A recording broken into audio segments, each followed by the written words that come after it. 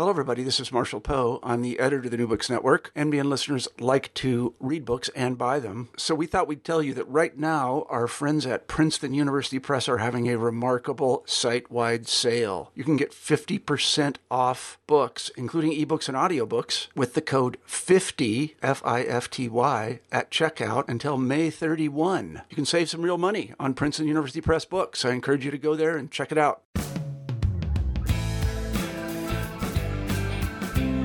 Good day. Welcome back to New Books in History, a podcast channel on New Books Network. My name is Dr. Charles Coutinho of the Royal Historical Society.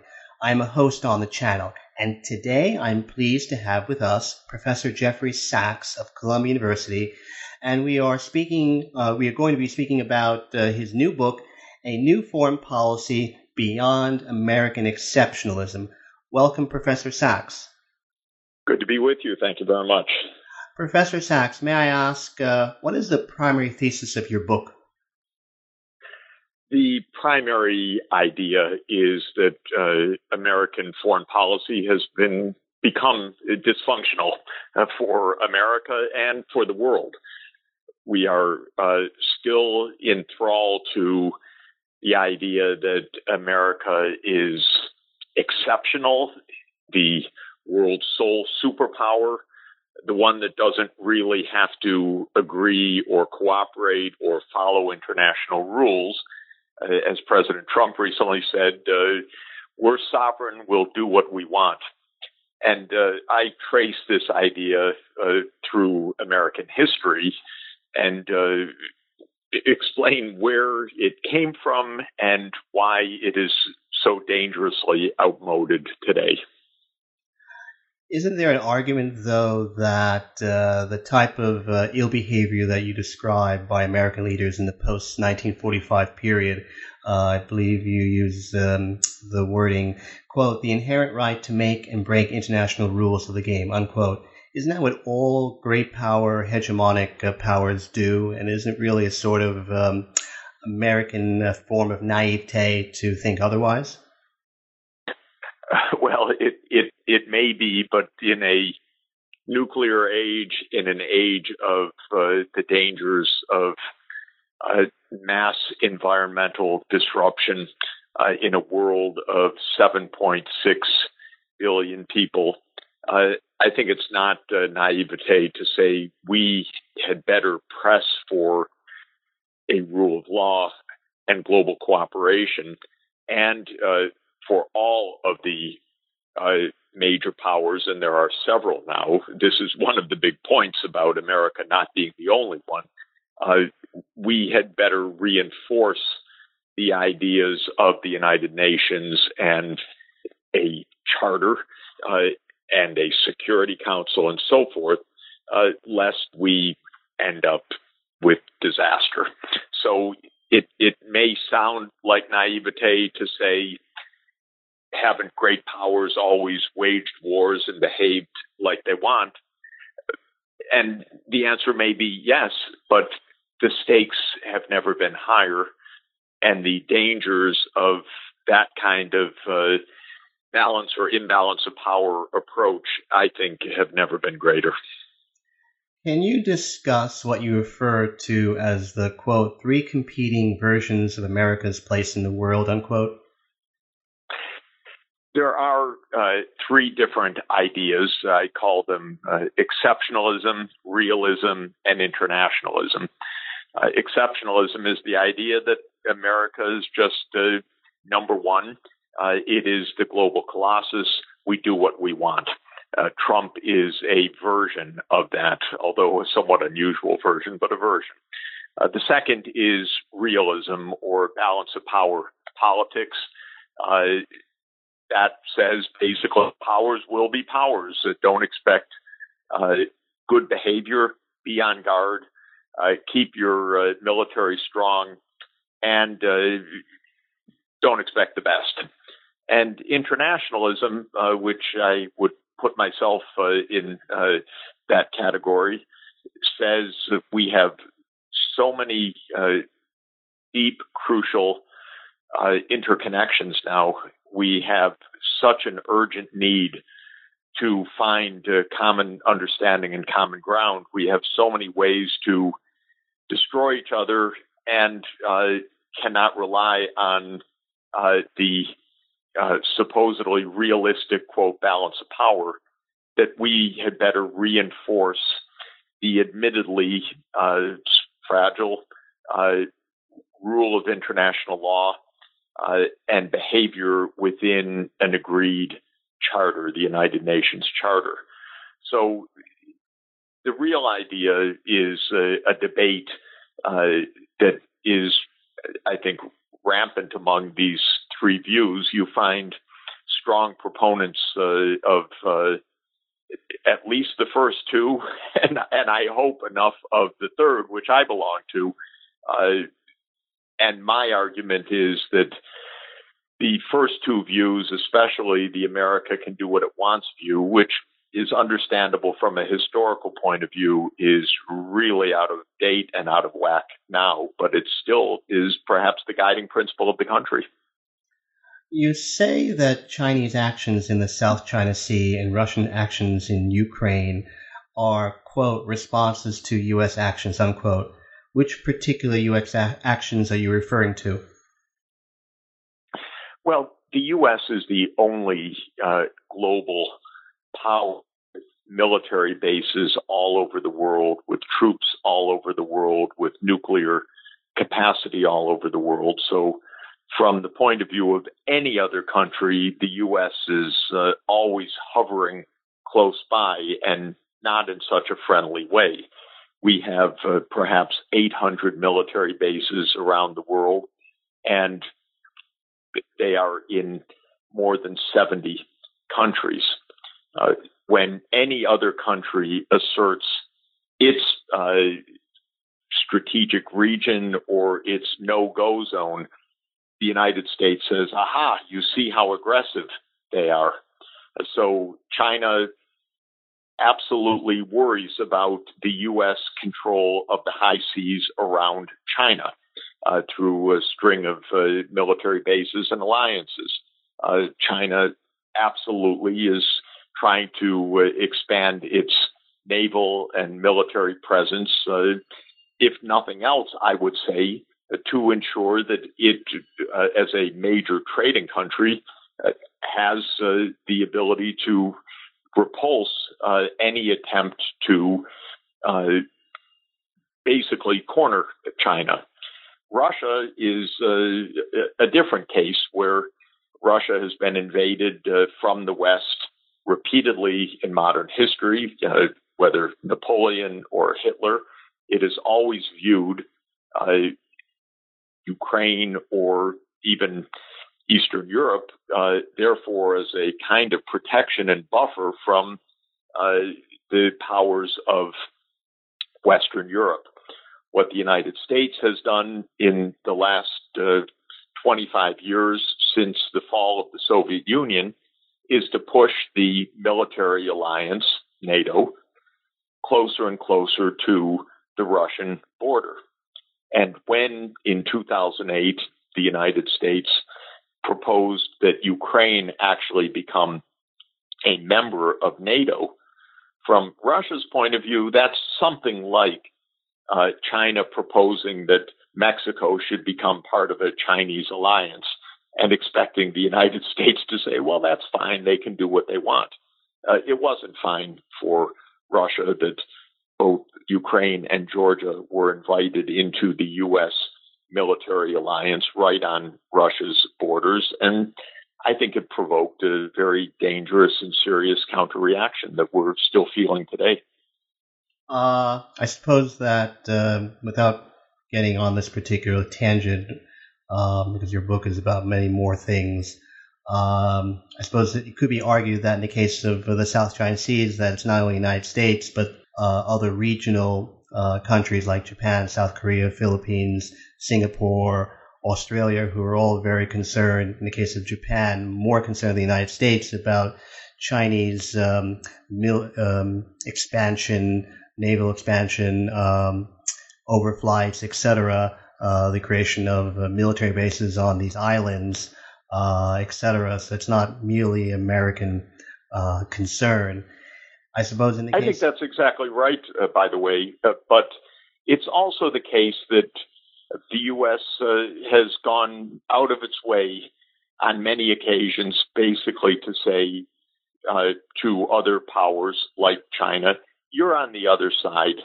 We are the ones that are going to call the shots. Even with Obama and the attempt to negotiate a trade deal called the Trans-Pacific Partnership, the stated purpose of TPP was we will be in, we'll get other countries in, and China will be out, and we will call the shots and set the rules.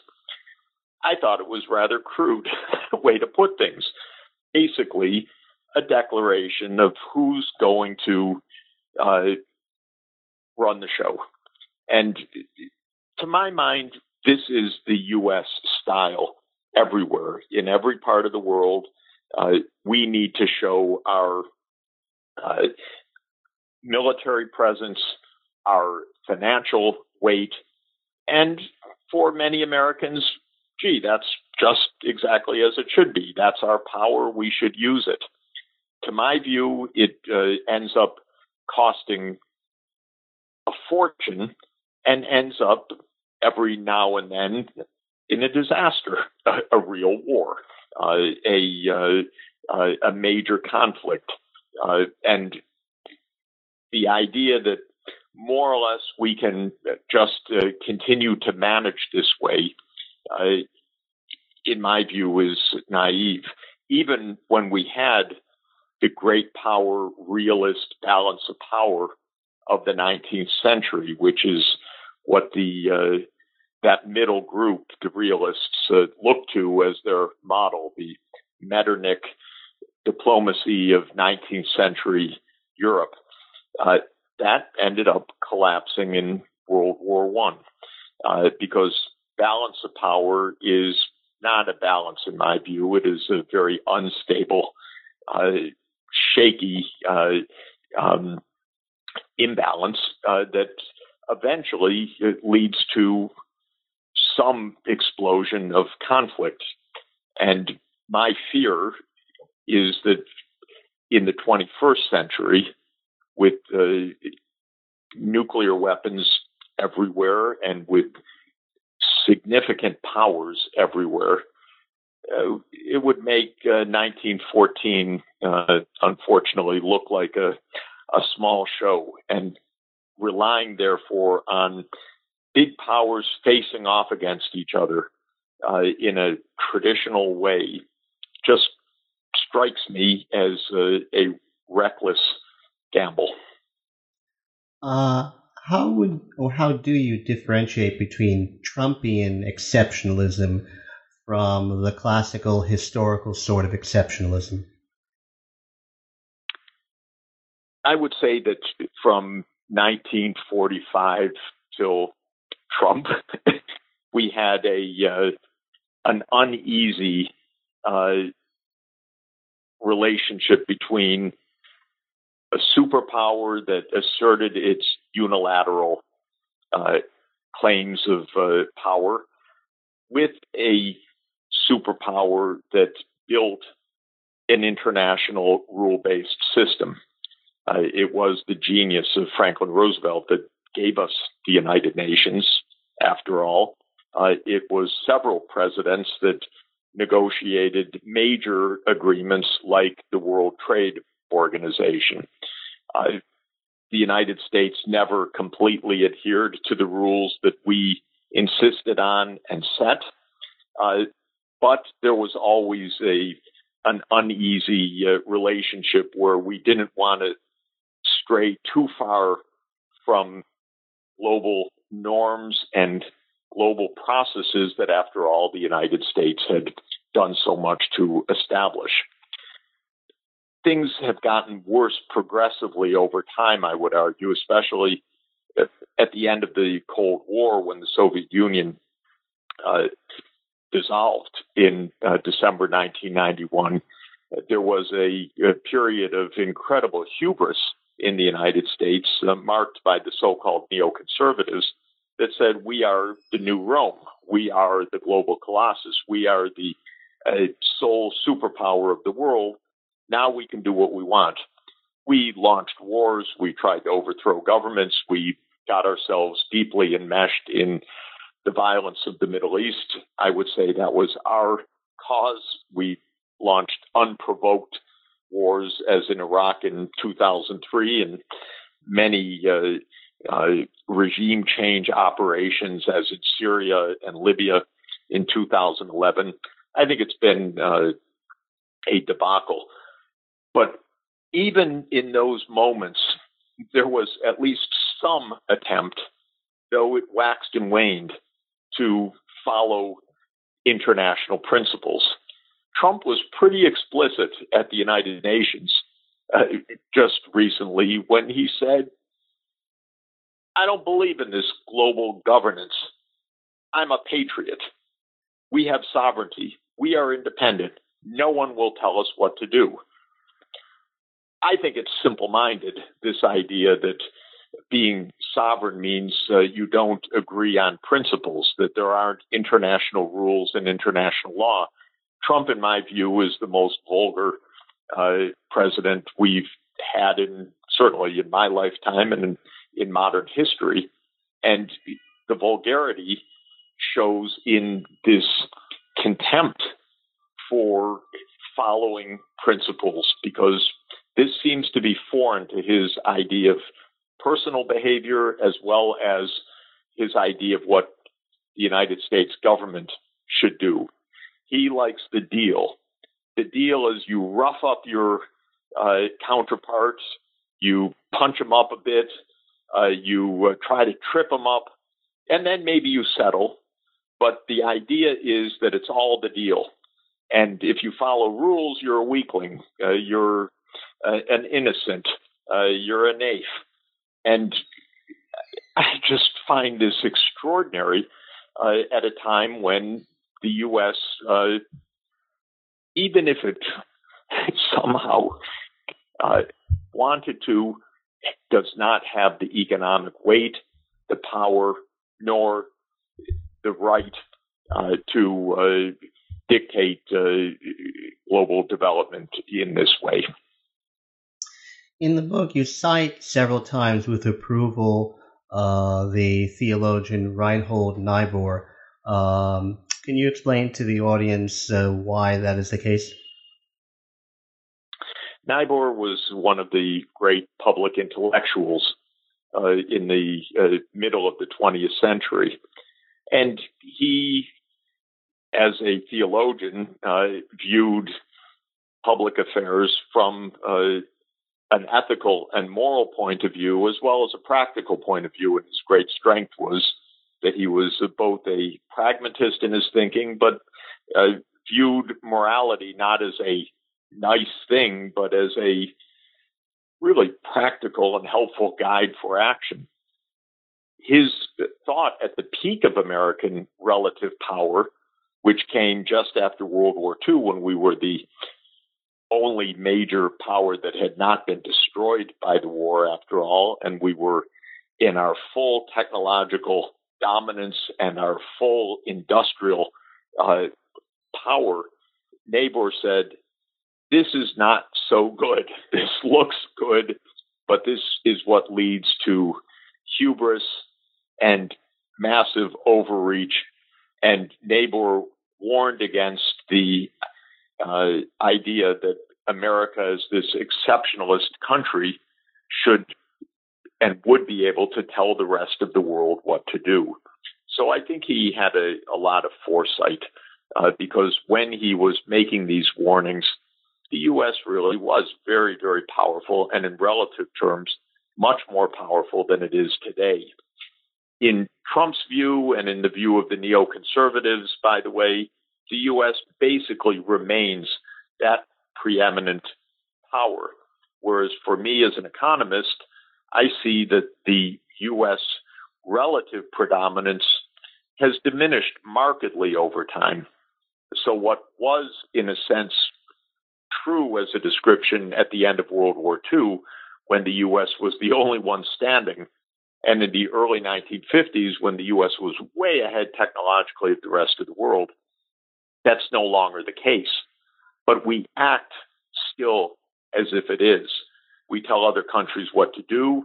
We decide which treaties we're going to agree to and not. We tell other countries, don't tell the United States what to do, because the underlying ideas were so powerful, we should do what we want to do and quote what's best for the United States at any instant without being bogged down by all these little powers trying to, or all these little countries trying to weaken us.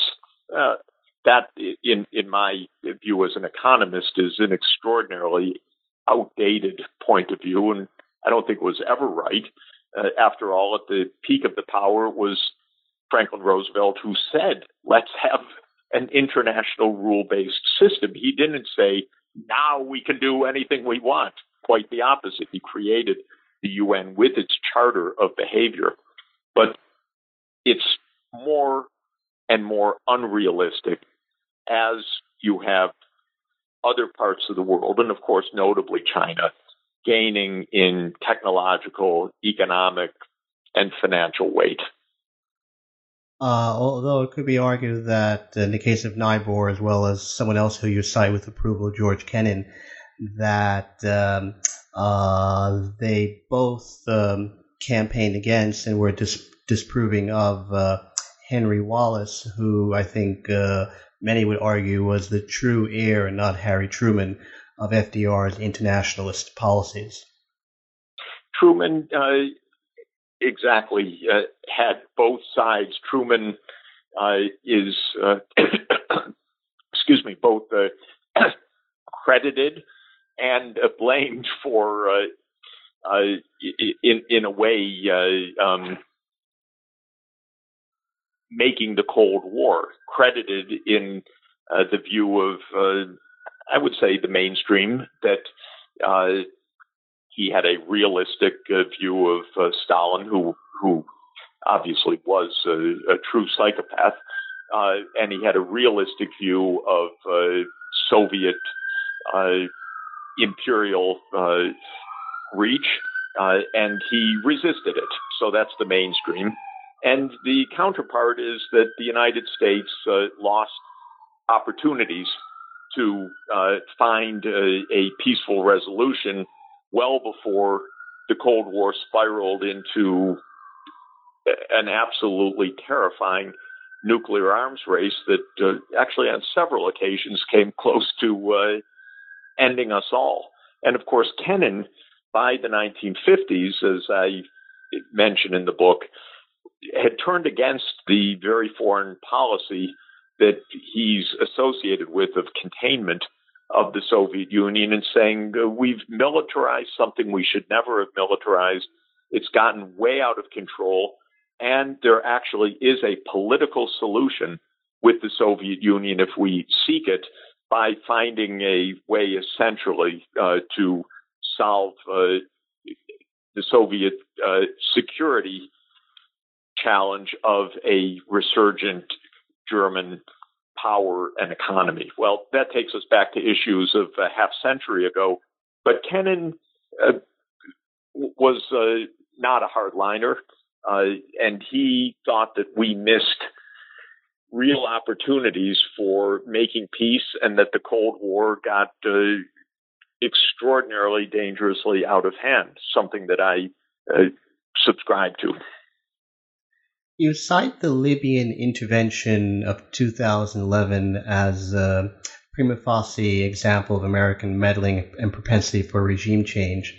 But isn't it the case that, in fact, the United States was extremely reluctant to become involved in that conflict, and only did so at the behest of the British and the French, and indeed those powers, as well as powers in the Gulf and other European NATO partners, were much more involved in that conflict than the United States? Well, I think Obama was reluctant. I think Hillary Clinton was enthusiastic. Everything we know tells us that she more or less convinced Obama to go ahead with this. this was an initiative, if one could put it that way, of the French president Sarkozy, who decided he wanted to dump Gaddafi. There are many theories why. One of them actually is that Gaddafi was threatening to come forward with the evidence that he had helped fund Sarkozy's presidential campaign. This is widely rumored, though I don't know whether it's true or not.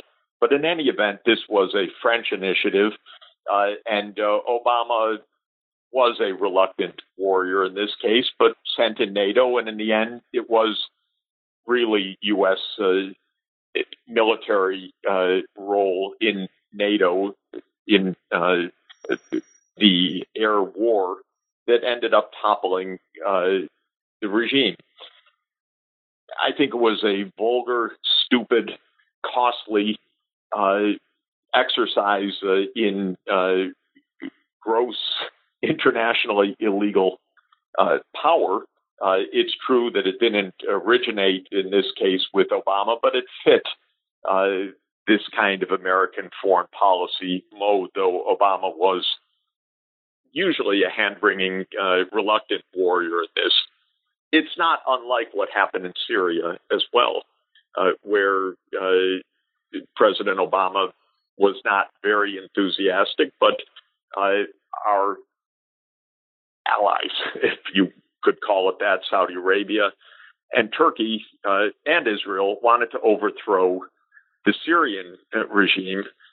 And Obama did not want to put troops on the ground, but he did end up signing a presidential finding that ordered the CIA to cooperate with Saudi Arabia and Turkey to provide logistics, weapons, and training to an insurrection to overthrow the Syrian government. Again, completely illegal from an international point of view, and utterly a failure and debacle in the end that created a proxy war in Syria, brought in the Russians, created the space for the radical ISIS offshoot of Al-Qaeda, which was operating there with a lot of Saudi money backing the jihadists. In the end, this is U.S. meddling, a foreign policy that, reluctant or not, says the way you handle a regime you don't like is to try to overthrow it. That's American exceptionalism. Almost no other country could even imagine such a foreign policy, by the way, but this is the norm of American foreign policy. If you don't like them, overthrow them. And you get the drumbeat of war from the Wall Street Journal, which every few months wants to overthrow another country's government. The end result has been 25 years of nonstop violence in the Middle East, no solutions to anything, trillions of dollars spent by the United States, and we're still in this mess with at least some real risk of a new war with Iran, because there are a lot of people in the administration, perhaps the president himself, who would like to see the overthrow of the Iranian regime. And so I don't know how much credit I give President Obama, not very much, for being reluctant in all of this.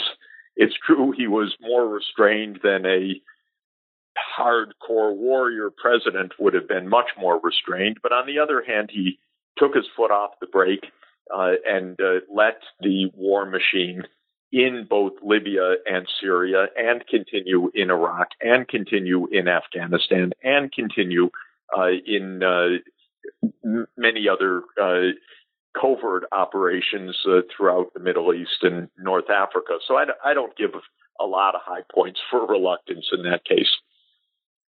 Without getting bogged down in the intricacies of what happened in Syria, you're not persuaded of the argument that there was a civil war which broke out in Syria because of the policies of the Assad regime, and that it was in that context that the United States became involved reluctantly and half-heartedly, as opposed to other countries that you cite, particularly Saudi Arabia, Turkey, Qatar, who became involved much earlier and much more wholeheartedly. One of the unfortunate realities of America these days is it's very hard to know everything that really happens, because while we absolutely know of the CIA's operations in Syria with the explicit purpose of overthrowing the Assad regime, we do not have a proper accounting ex post or even continuing of what the heck we've been doing there. So I can't give a definitive answer because we don't know, because we run a secret foreign policy and we run covert wars. So how much, when, exactly which arms went, exactly who was first, not first, it is hard to say. Our mainstream press has done a miserable job on reporting this. 95% of the time they called it a civil war, when obviously it was not a civil war. Obviously it was a war of many regional powers and the United States and Russia. That's not a civil war. And my view is that while there were definitely protests against Assad, we turned what would have been repression into a regional war. That's a big difference. Assad would probably pretty brutally have crushed whatever opposition, and that would not have been pleasant. But instead, we've now had 7 years of mass open bloodshed, hundreds of thousands dead, 10 million displaced. That's worse. And that's what we created by the hubris of saying, as President Obama did in mid-2011, Assad must go. I remember the first time I heard him say it. I thought, that is absurd and dangerous. It's absurd because it should not be the business of the United States president to say who must go of other countries' leaders. Second, I thought it was extremely dangerous because I said at the time, and I've said until today, we don't have the power to do it, but it will lead to mass violence. And so it has. And we don't have a proper accounting of it. And we don't even have a proper public understanding of it because for some reason, we cannot analyze ourselves anymore in this country. And we don't even analyze what we contribute to of these messes. We don't go back to understand Libya. We don't go back to understand Syria. We accept that Iraq was a disaster, but more or less leave it at that. We don't care to have an accounting of how many countries the CIA is operating in right now. We don't have any congressional oversight over any of it. And so we have this, I would say, not in control foreign policy environment that is absolutely destabilizing and ill-suited to our real needs. And in addition to everything else, a phenomenal distraction from real problems like environmental disasters that are hitting the world or epidemic diseases that are breaking out and that need to be controlled, or the instability of mass migration, which you should handle at its core of the reasons for it rather than grabbing kids from parents' arms. So because we're so bad at analyzing any of this right now in a normal public discussion, I feel that the foreign policy is getting more and more deranged. Now it's in the hands of one person that we can't even figure out day to day. Can you tell the audience why Donald Trump's views and, for that matter, policies on foreign trade are, to be polite about it, nonsensical? Well, Donald Trump absolutely understands nothing about foreign trade, but he's fixated on one extraordinarily bad idea, and that is that if the United States runs a trade deficit with another country or with the world, it means that the world is cheating the United States and stealing jobs from the United States. And it's hard to know exactly where to start with this misunderstanding, because what a deficit on our international account means is that we are spending more than we're producing, or to put it another way, we're investing more than we're saving. And therefore, we're borrowing from the rest of the world to buy goods from abroad. It has more to do with our low saving rates, our budget deficits, our inability to limit our consumption than it does with any nefarious practices of other countries. But Trump is a kind of paranoid, and he takes this number, which he doesn't understand, and then turns it into a grievance and into bitter complaint. And this becomes the basis of policy. Now, he's also, in my mind, really weird and difficult to understand at the individual level, because he likes show, and perhaps if you just rebrand a few words, things are okay in his mind. So he attacked Canada, of all countries, and railed against Canada, and called the North American Free Trade Agreement the worst agreement ever made. And then, lo and behold, negotiated something that has been rebranded as a U.S. Mexico-Canada agreement. And suddenly it's the greatest thing ever because it's got a new name attached to it. So what Trump's views really add up to, more than bluster and show in this regard, I'm afraid I could not give a definitive answer at this point, but his economics are simply worse than one would see in a opening 2 weeks of a trade course. What, in your opinion, are plausible solutions to the various economic maladies that Donald Trump claims he wants to cure via his trade policies?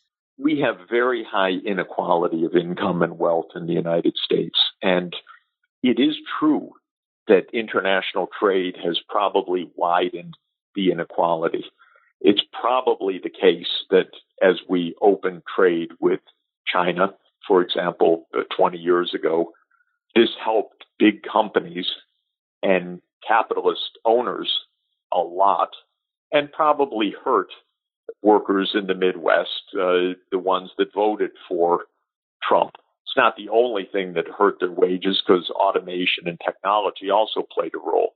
But trade probably had a role.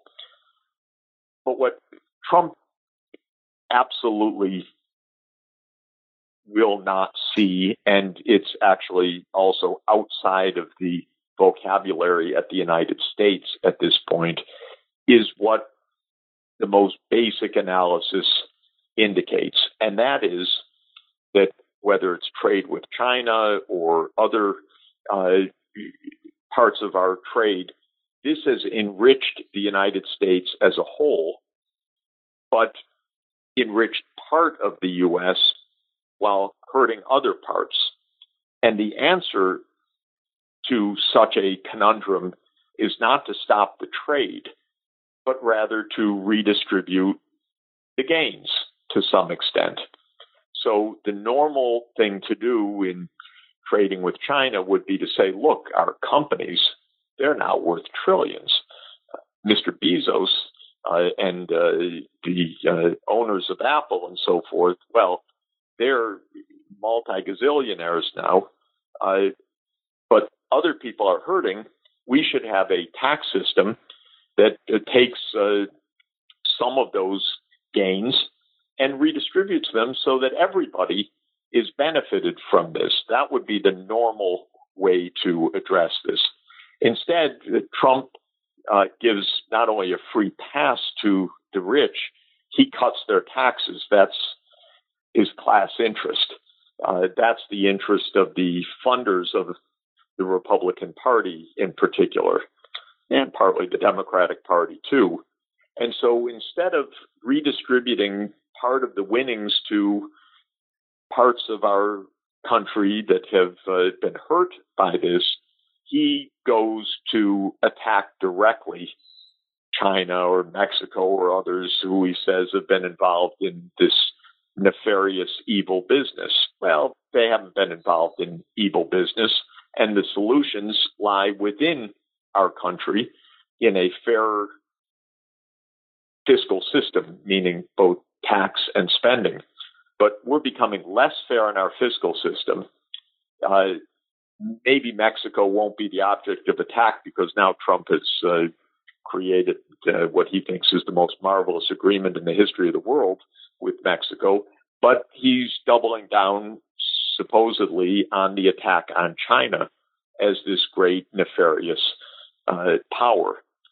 Of course, there's another aspect to the attack on China as well that needs to be recognized, and that is that China has simply had the temerity to have so much economic success that it has become a economic counterpart basically on the scale of the United States itself. And that runs against the American exceptionalist self-understanding. How dare China do that? So Trump, in his attacks on China, mistakes the underlying economics because he should be going after the victors of trade and saying you contribute more to broad American well-being, but he refuses to do that. He attacks China on multiple exaggerated or completely fallacious grounds, on a trade deficit that has nothing to do with these issues, on China's ostensible cheating, which is phenomenally exaggerated, but easy to do in a nationalist attack mode. And on the foreign policy or geopolitical grounds, where he gets a lot of buy-in in the establishment that somehow we have to kick China in the knee so that they stop running so fast because they're gaining on us. And all of it, to my mind, is bad economics and dangerous geopolitics.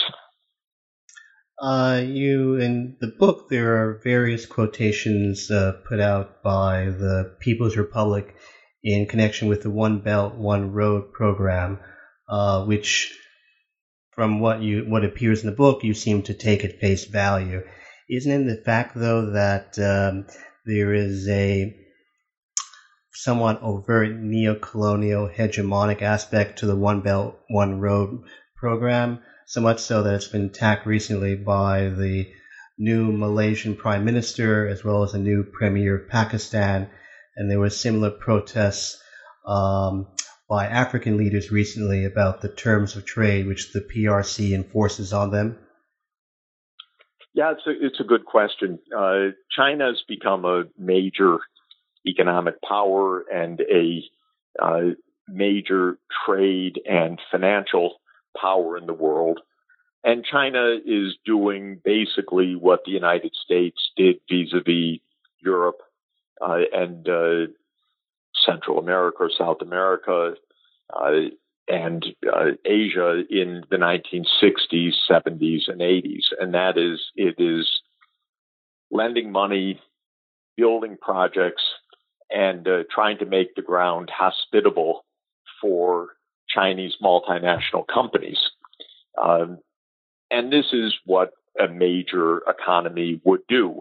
It is part of China's longer-term development that now that it has reached the levels of economic success, its companies are now investing outward to other parts of the world, and the Chinese government is, in a sense, investing alongside the companies in building infrastructure and making loans and so on.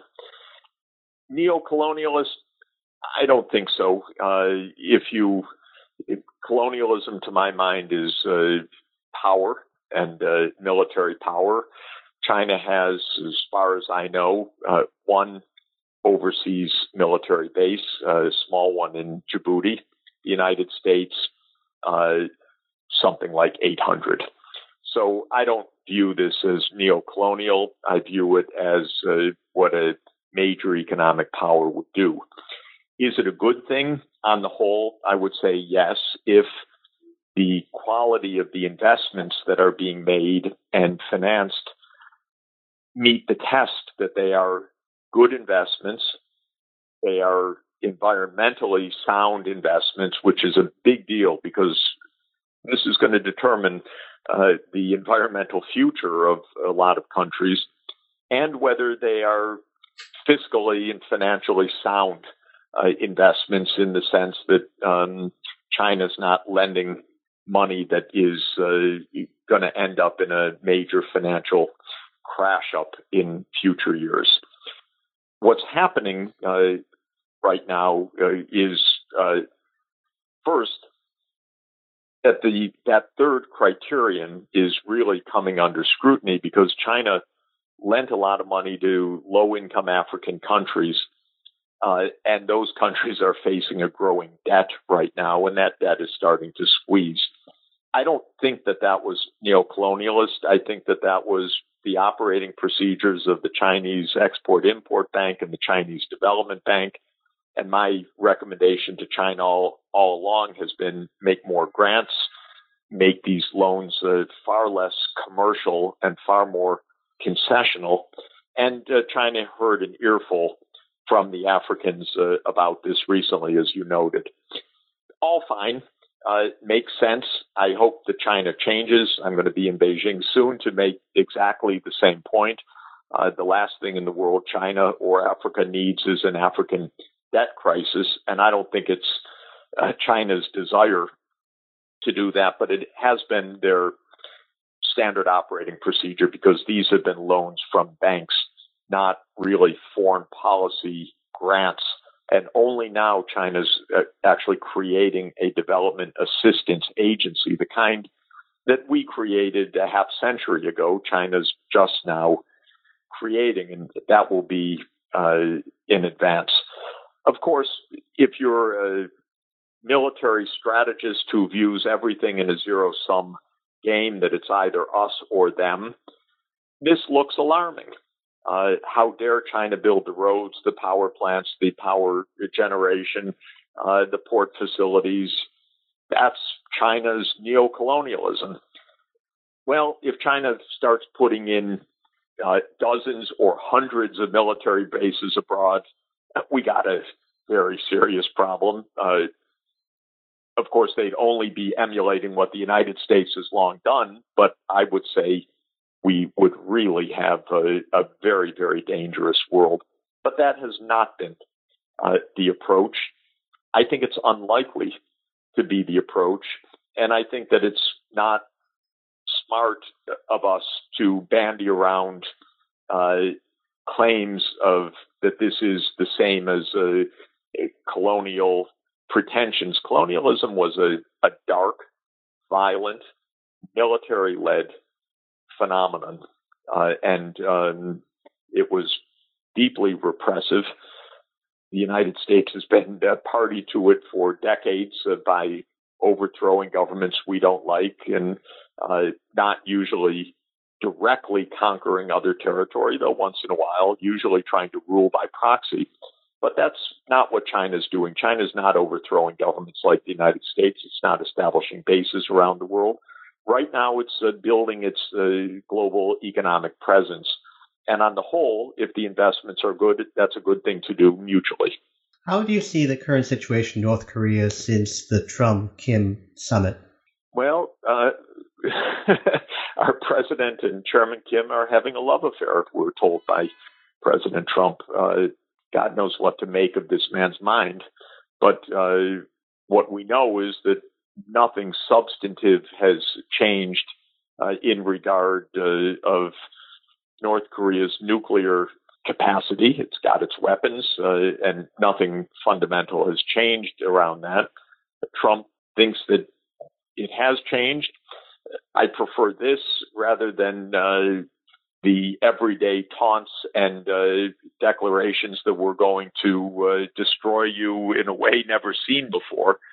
So if Trump's happy, I have to admit I'm happy because this is just too bizarre. But it's mostly in Trump's imagination, the supposed progress. But I'd rather have that imagination of how much he's in love with Chairman Kim than what we had last year, which was really extremely dangerous. Whether Trump swings at some moment and starts attacking North Korea for not denuclearizing and so on, of course that can happen too, because the facts on the ground are not as the president portrays them, and probably not as he actually understands them in his own mind. He, I think, probably believes what he says about most things, that he's the greatest, that the new trade agreement with Canada and Mexico is the greatest thing ever, that denuclearization is actively underway in North Korea, and that the nuclear threat is gone, and many other fantasies. But I don't really know for sure what he believes or doesn't believe, or even whether it matters.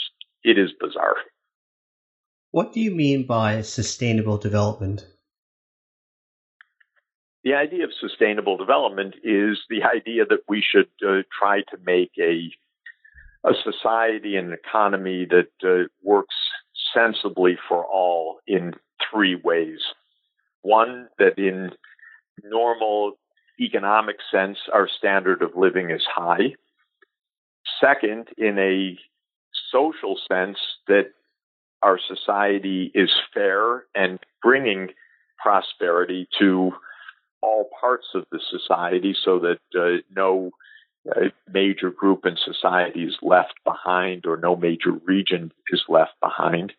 And third, that we are managing our energy system and our petrochemical industry and our agriculture industry and our fisheries industry in a way that protects the environment rather than destroys it. So sometimes it's called the triple bottom line: economic, social, and environmental objectives. It's my belief that our economy does only the first of these three things well.